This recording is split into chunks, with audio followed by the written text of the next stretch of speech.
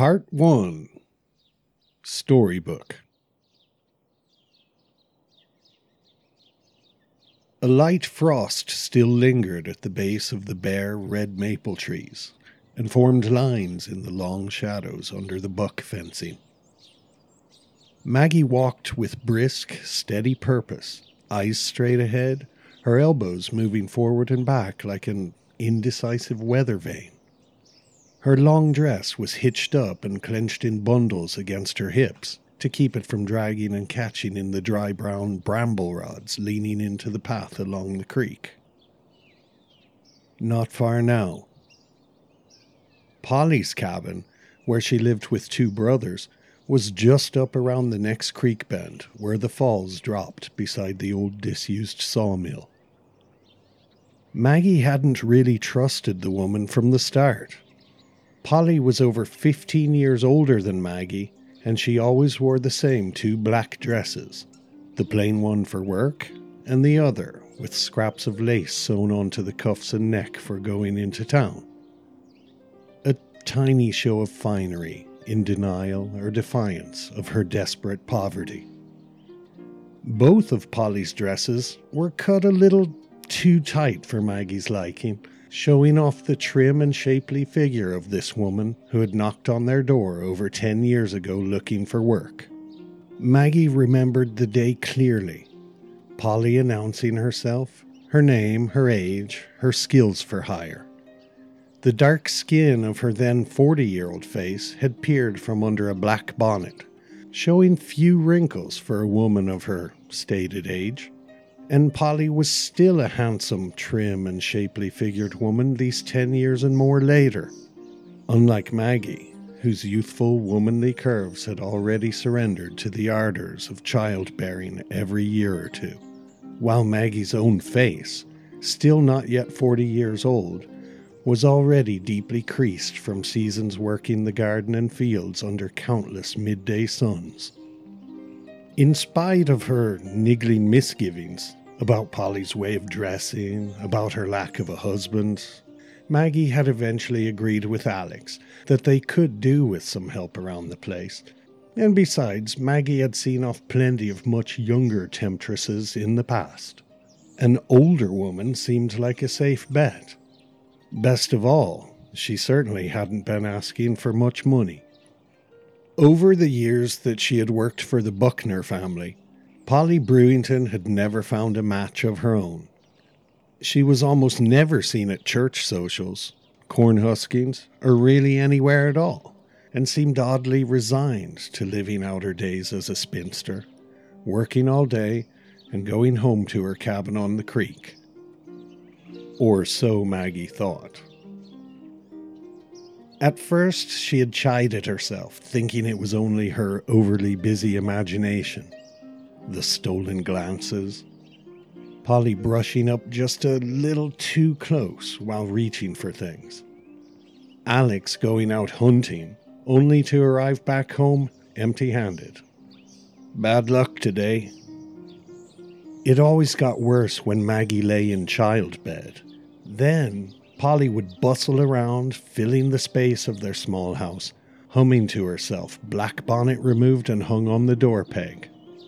Why, sometimes she even allowed her long, shining black hair to hang down unpinned as she worked. And then word finally got back to Maggie. The neighbors had begun to whisper that the dark, black-eyed Brewington woman had cast a charm over Alex Buckner. Of course, Maggie had immediately dismissed her. Harsh words were exchanged, Maggie with Polly, and later, Maggie with Alex.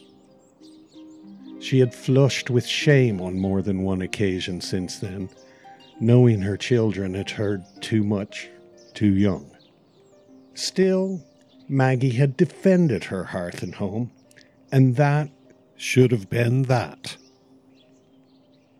But only 3 weeks before Christmas this year, as Maggie lay once more in childbed, the brazen hussy had rapped on their door again. Too weak to stand, Maggie had lifted herself on the feather bed, straining to hear the exchange between Polly and her husband, before he walked out into the yard, pulling the door shut behind him. Maggie's face had gone hot, her temples pulsing with helpless rage. But now, here she was, only a fortnight later, up from her childbed and ready to confront Polly Brewington.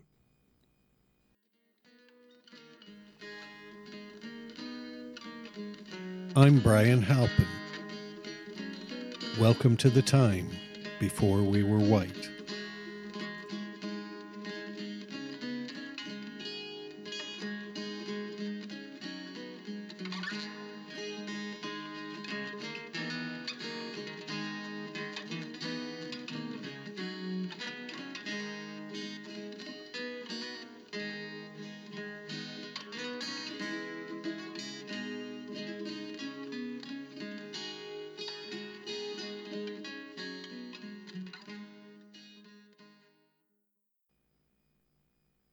Part 2. Cumberland. Jackson and Putnam counties in Middle Tennessee lie situated where the shale and sandstone of the Cumberland Plateau drops down into rolling sandstone and limestone hills, with those hills divided by rivers and creeks with numerous caves and waterfalls, until giving way farther west to the flatter and more fertile farm and forest lands stretching on toward the Mississippi River. Jackson was already a county in 1801, but Putnam wasn't created until 1842, when it was carved from the surrounding counties of Jackson, Overton, Fentress, and White. Most Americans presume that all European settlers heading west over the Appalachian Mountains were just simple but adventurous folk looking for some land to farm. Doughty pioneers facing into a virgin wilderness. This is, of course, the oversimplified Anglo-centric view of American history, in which civilization pushed westward into an unexplored and untamed land, populated by wild animals and small bands of roving heathens and savages. While our view of North America's indigenous peoples and cultures has improved somewhat in recent decades, the story of the frontier and Wild West remains largely unchanged in the minds of most Americans. Yet by the time Jackson County was formed, 260 years had already passed since the first Spanish had arrived in Tennessee. Their plans for conquest were cut short, of course, after only 30 years, when they were run out of the region by local people in the late 1500s. But this didn't deter a succession of French and Englishmen from attempting to reconnoiter the region again during the 1600s. But Tennessee was no easy land simply there for the taking. Tennessee had been a convergence point for many indigenous tribes and communities for centuries, with control of territory and trade networks being regularly contested among themselves. So a few more Europeans passing through was not seen as a major threat back in those days. They had seen off the Spanish long ago, after all. Tennessee was filled with towns and small fortified cities, inhabited by the Coosa, Cherokee, Chickasaw, Choctaw, Coushatta, Yuchi, Siska, and others. These were complex societies of agriculturalists and traders, not small roving bands of hunters living in deerskin tents.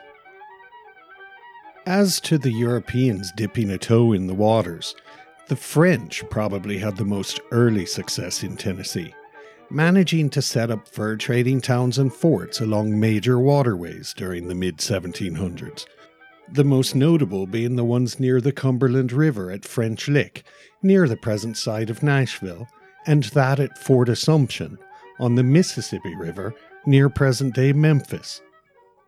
So the earliest English-speaking settlers of Middle Tennessee during the late 1700s and early 1800s were entering a region inhabited and still contested by multiple powers, both European and indigenous, a land in no way describable as a vast empty wilderness.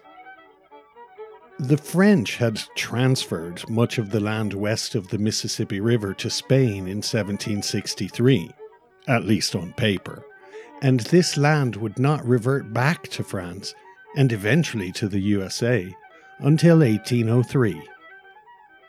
Tennessee lay at the heart of old established trade networks over road and water, connected to Spanish Louisiana on the Gulf Coast to the south, British and French Canada to the west and north, mostly Cherokee lands at its centre, and the newly independent and aggressively expansionist USA to the east.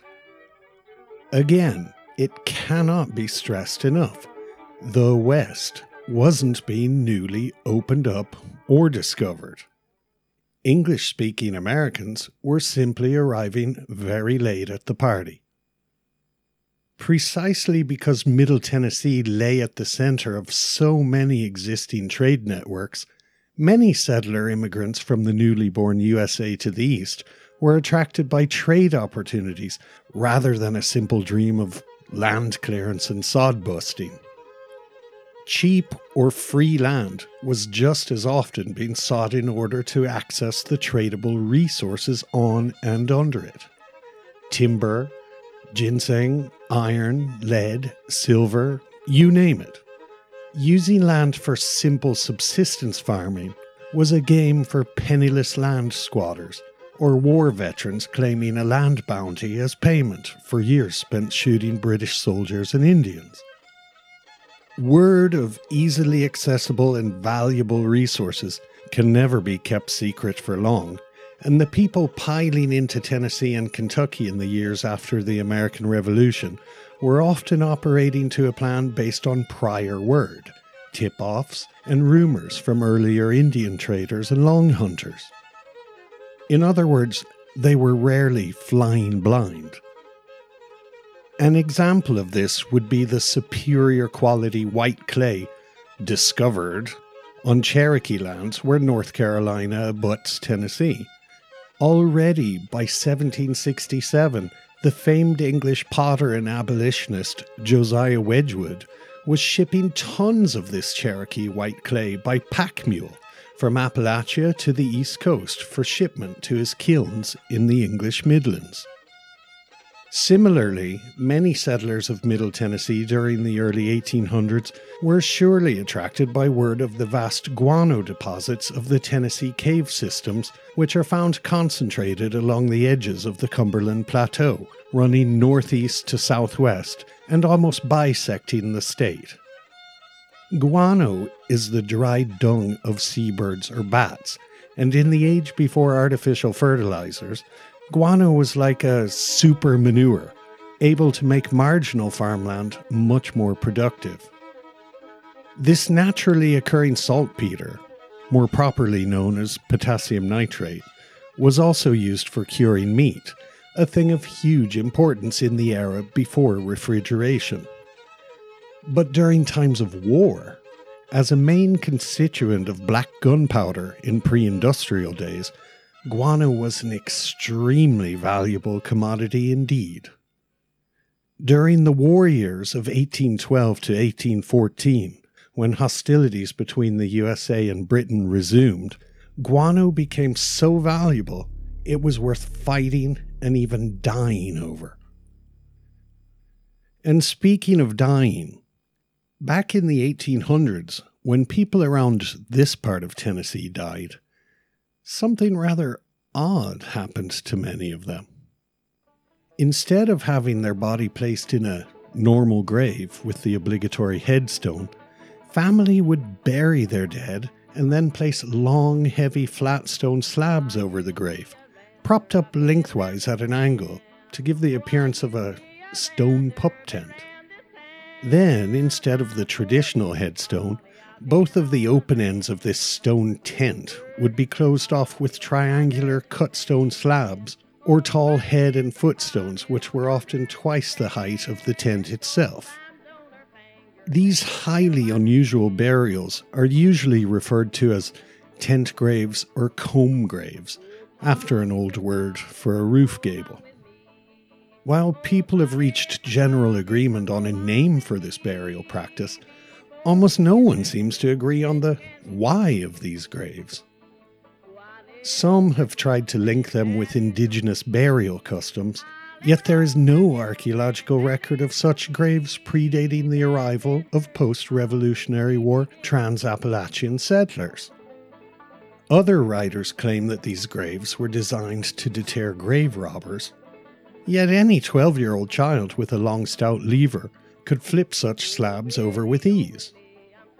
Most articles and scholarly papers have tended to settle on the idea that tent graves were simply a way to prevent or cover soil subsidence and to protect fresh or shallow graves from being dug up by wild animals or trampled upon by livestock.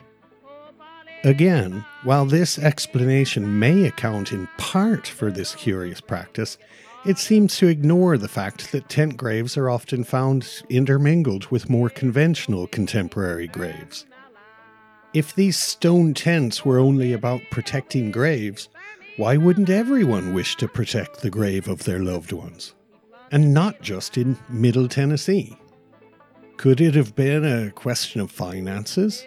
A tent grave obviously involves more raw materials and labor than a normal grave. But here, once more, a promising argument falls down.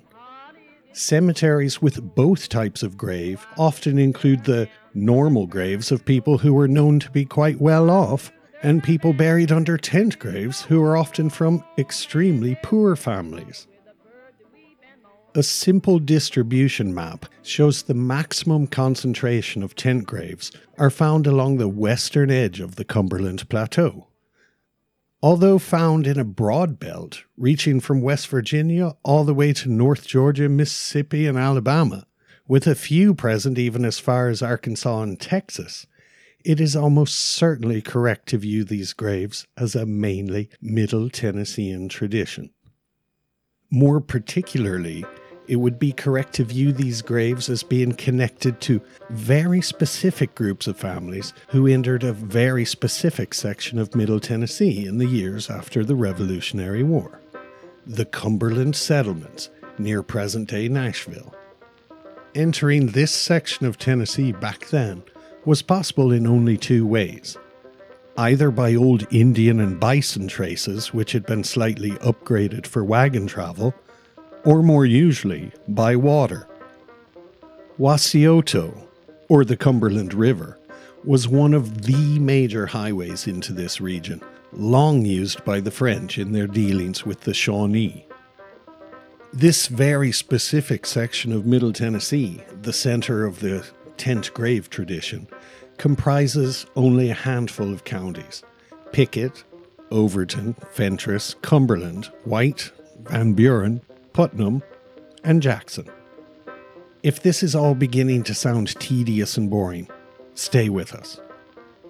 The counties named also happen to correspond almost exactly with Tennessee's largest concentration of cave systems. Using map overlays, the matching of caves to graves is almost uncanny. Caves meant guano, and guano meant money.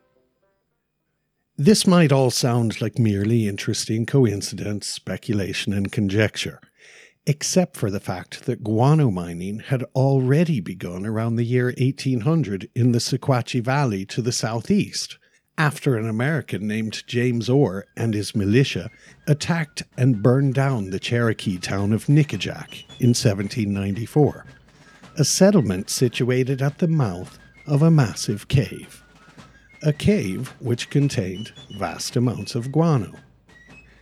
The town of Nickajack was brought under American control, rebuilt, and soon the Sequatchie Valley was connected to the Cumberland settlements by the Nickajack Trail. The local Cherokee lingered on in and around Nickajack, harassed and disempowered for another 40 years before being marched at gunpoint to Oklahoma. Very little remains from that bloody time. Just the old Indian trails themselves, often covered now by modern roads, a few frontier-era cabins, memories, and some of the oldest and strangest-looking comb and tent graves in Appalachia. Yes, very little remains. unless you count ghosts.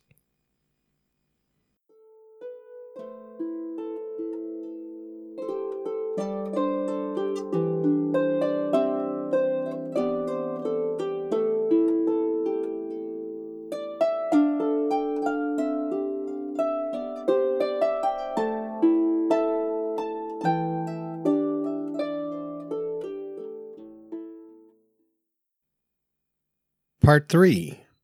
Storybook. Continued. Polly was already standing on the sagging porch outside her front door, wiping her hands on a dirty apron, before Maggie had reached the garden gate. The gate hung open, leading onto a narrow dirt path through the winter cabbage beds to the porch. But Maggie stopped anyway, her anger giving way to a measure of prudence. She cast her eyes left and right, not turning her head, checking for the presence of Polly's brothers. Once she was certain they were away, she stepped up the path toward the porch. Stop right there, Maggie. What brings you all the way out here this fine morning? You know dang well why I'm here, Polly Brewington. What you mean coming around knocking on our door? Polly eyed her up and stepped down off the porch, crossing her arms. I had to talk to Alex. Couple of things needing settling. What things? We don't owe you nothing. And if we did, you go on and talk to me about it. The merest hint of a smile crossed like a breeze over Polly's mouth. Polly took another step forward, putting her hands on her hips, chin raised, eyeing Maggie sideways. Alex never told me I had to go through you. The heat in Maggie's face. Again. Then she was shouting. You keep my man's name out of your dirty lying mouth, Polly Brewington. I'm here to tell you straight. Next time you darken our doorway, I'll drag you by your long pretty hair right back out of our yard. But only after I got some of the meat off your back with a switch. You hear me? You'd do plenty well to heed a fair warning. With that, Maggie turned to go.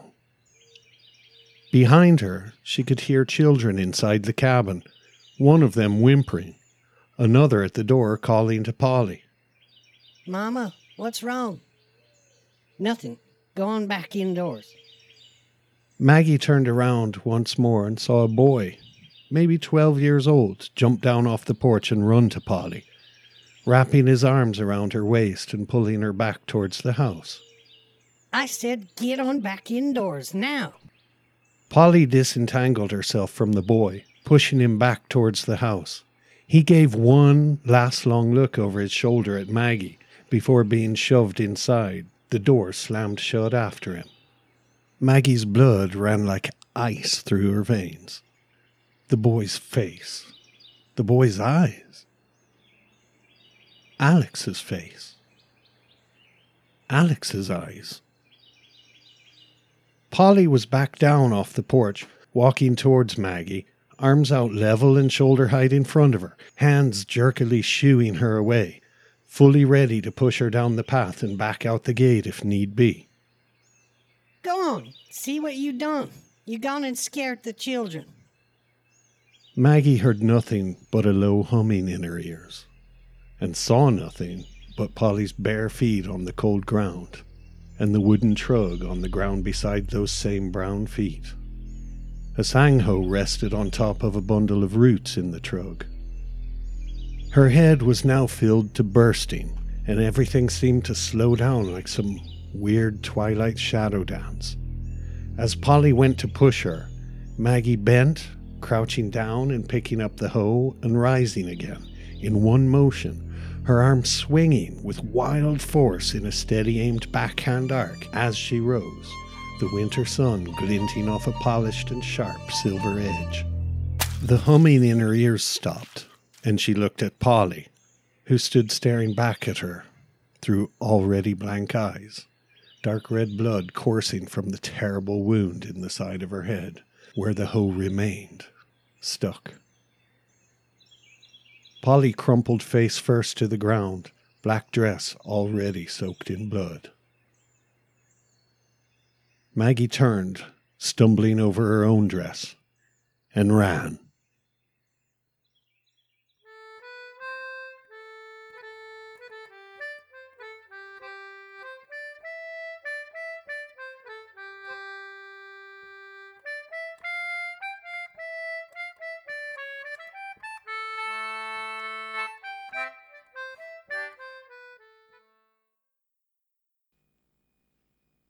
Part 4. A Grave Matter. There is always clear blue water between the things we can really know about the past and the stories we tell about the past. Folklore tells us that shortly after giving birth to her son William Buckner, Maggie was chatting amongst friends when the name of Polly Brewington came up. Or maybe it didn't. Stories have legs of their own. Whatever the case, most accounts agree that Maggie Buckner blurted out suddenly to all and sundry, "Well, the old witch is dead now." So folklore, on fresh new legs, then took every back road and sidetrack in the further telling of the story of the Buckner witch. Some say that Maggie Buckner was herself a witch, accomplished in the dark arts, and that she had cast a spell back onto Polly Brewington, killing her. Other whispered mutterings say Maggie Buckner stove in the skull of Polly Brewington with a ginseng hoe, and that Polly's brothers had quickly buried her in an unnamed grave and left Jackson County for good, thinking better of seeking revenge in a place where they and their sister were looked on with such deep suspicion.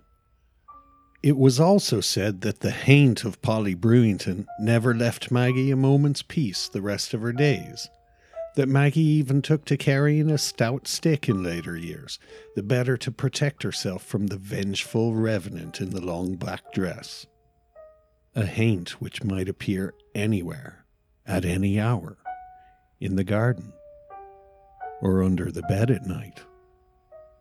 And Polly Brewington didn't content herself with drawing the cold winds of the grave down upon Maggie Buckner. She spread her reproachful malevolence freely among the wider community, a community which had shunned her. Funnily enough, folklore rarely mentions some of the most interesting facts about the Buckner witch, the stuff we can really know. Polly Brewington, like so many others in this section of Tennessee, was laid to rest under a tent grave. Now, we've already drawn attention to a possible connection between these tent graves and guano mining. What we haven't done is hazard a guess as to the cultural or ethnic origins of the people who lie buried under these tent graves. This is the point where the Scots-Irish Brigade and believers in white Christian nationalism tend to look away, because early Appalachia is supposed to be a land explored, pioneered, fought over and settled, mostly by the sons of Ulster and other white folks. But here is the thing. In all the studies undertaken which attempt to explain tent and comb graves, in all the photo collections, in all the essays, in among innumerable speculations regarding Indian burial customs, on all the superb distribution maps of tent grave cemeteries, no one, as far as this writer is aware, has attempted to connect these graves to a specific culture or ethnic group using that oldest of archaeological tools: simple typological analysis. That is to say, what do the graves actually look like, and where else, other than Appalachia, are such graves to be found? Certainly not in Protestant Ulster. Where tent-shaped graves are found is throughout North Africa and in certain cemeteries of Europe, from Vienna to Hamburg. In Sephardic Jewish cemeteries. And yes, there is a big distance between noticing a striking typological similarity between things and proving a connection. Fine. But things get even more interesting when we dig into the archival record. You see, contrary to the folklore, which says the Brewingtons arrived out of nowhere into the Buckners community, arousing suspicion, Polly Brewington was in fact part and parcel of the many, many multi-ethnic families settling this part of Tennessee at the time. It's all there, clear as day in the records. Polly Brewington was the daughter of James Brewington and Blessy Smith. In 1830, James Brewington was head of a household of 12 free persons of color in Jackson County, Tennessee. In 1850 White County, Tennessee, Blessy is clearly enumerated as a mulatto. And before we jump to conclusions and say, racism, the Buckners and their community didn't like free persons of color, black folks, presuming to move in and act as equals in a tight-knit white community. Stop right there. Nothing, absolutely nothing, is what it appears at first glance in American history. For a start, in 1800s Appalachia, the term mulatto was a term thrown like a blanket over all and any who looked something other than Northern European, not just people of African and European admixture. Mulattoes might be the offspring of slaveholders, and yes, that includes slaveholders who were themselves people of color.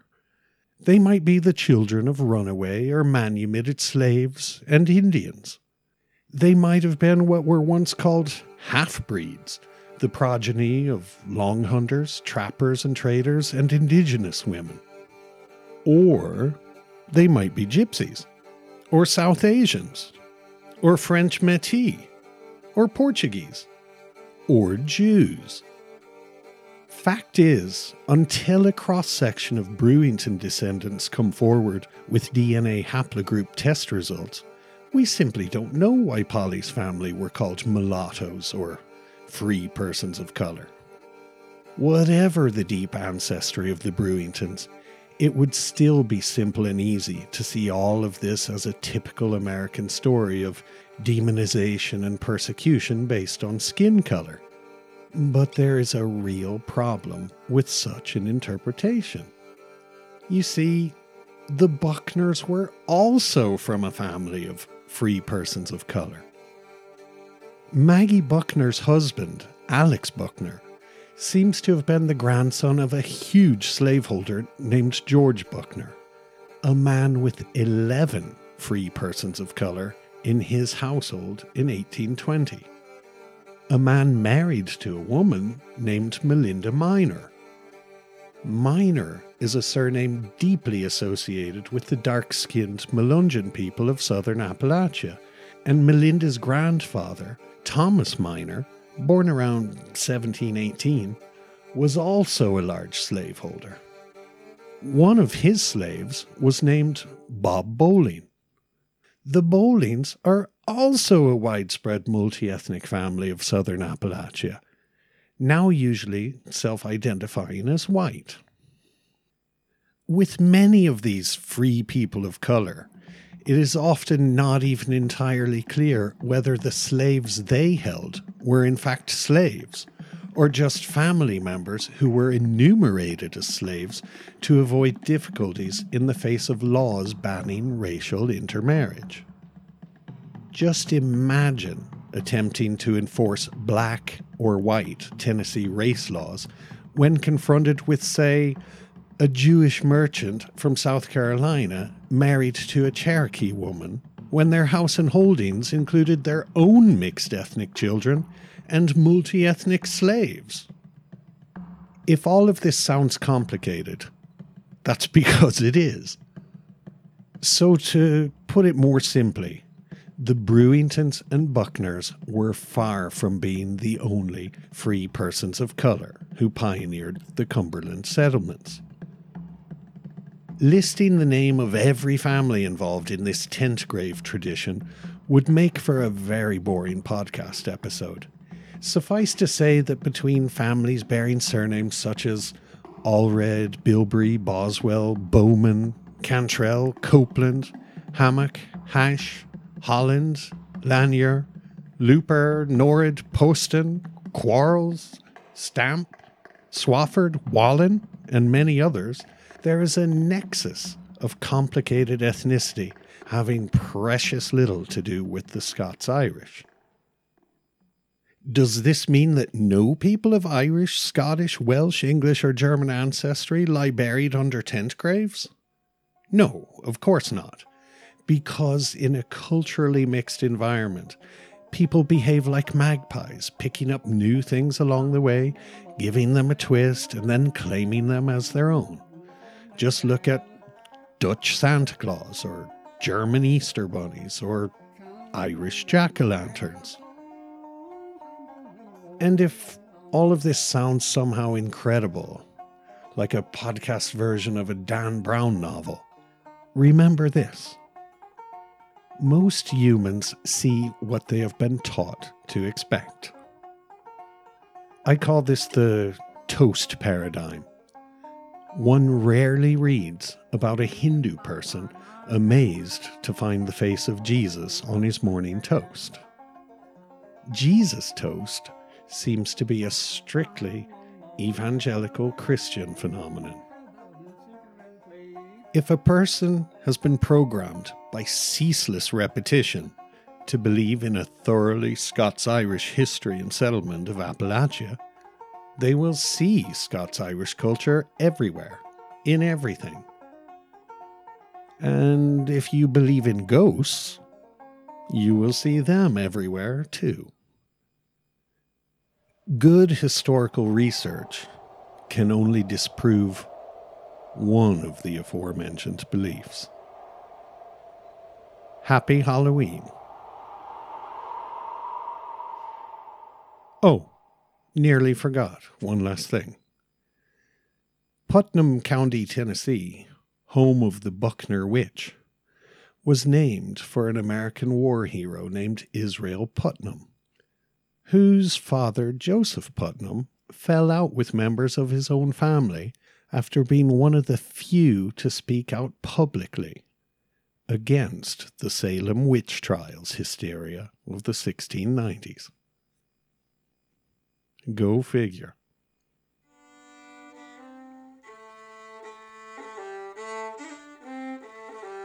This episode of Before We Were White was written and produced by your host, Brian Halpin. Before We Were White main theme performed by Dave McLaughlin, Rodney Lancashire, Ray Cohn, and Steph West. Visit the Before We Were White YouTube channel for bonus content related to each episode. Episode notes, resources, show transcripts, and further reading lists are available to supporters on our members page at beforewewerewhite.com. Supporters are also added to our social media forum, where they can field questions pertaining to podcast episodes and much more. Our work would simply not be possible without the ongoing help of our friends. Special thanks go out to Leanne, Pamela, and new supporter Tara. If you would like to support us as well, please visit www.beforewewerewhite.com/support. Every contribution helps, large or small.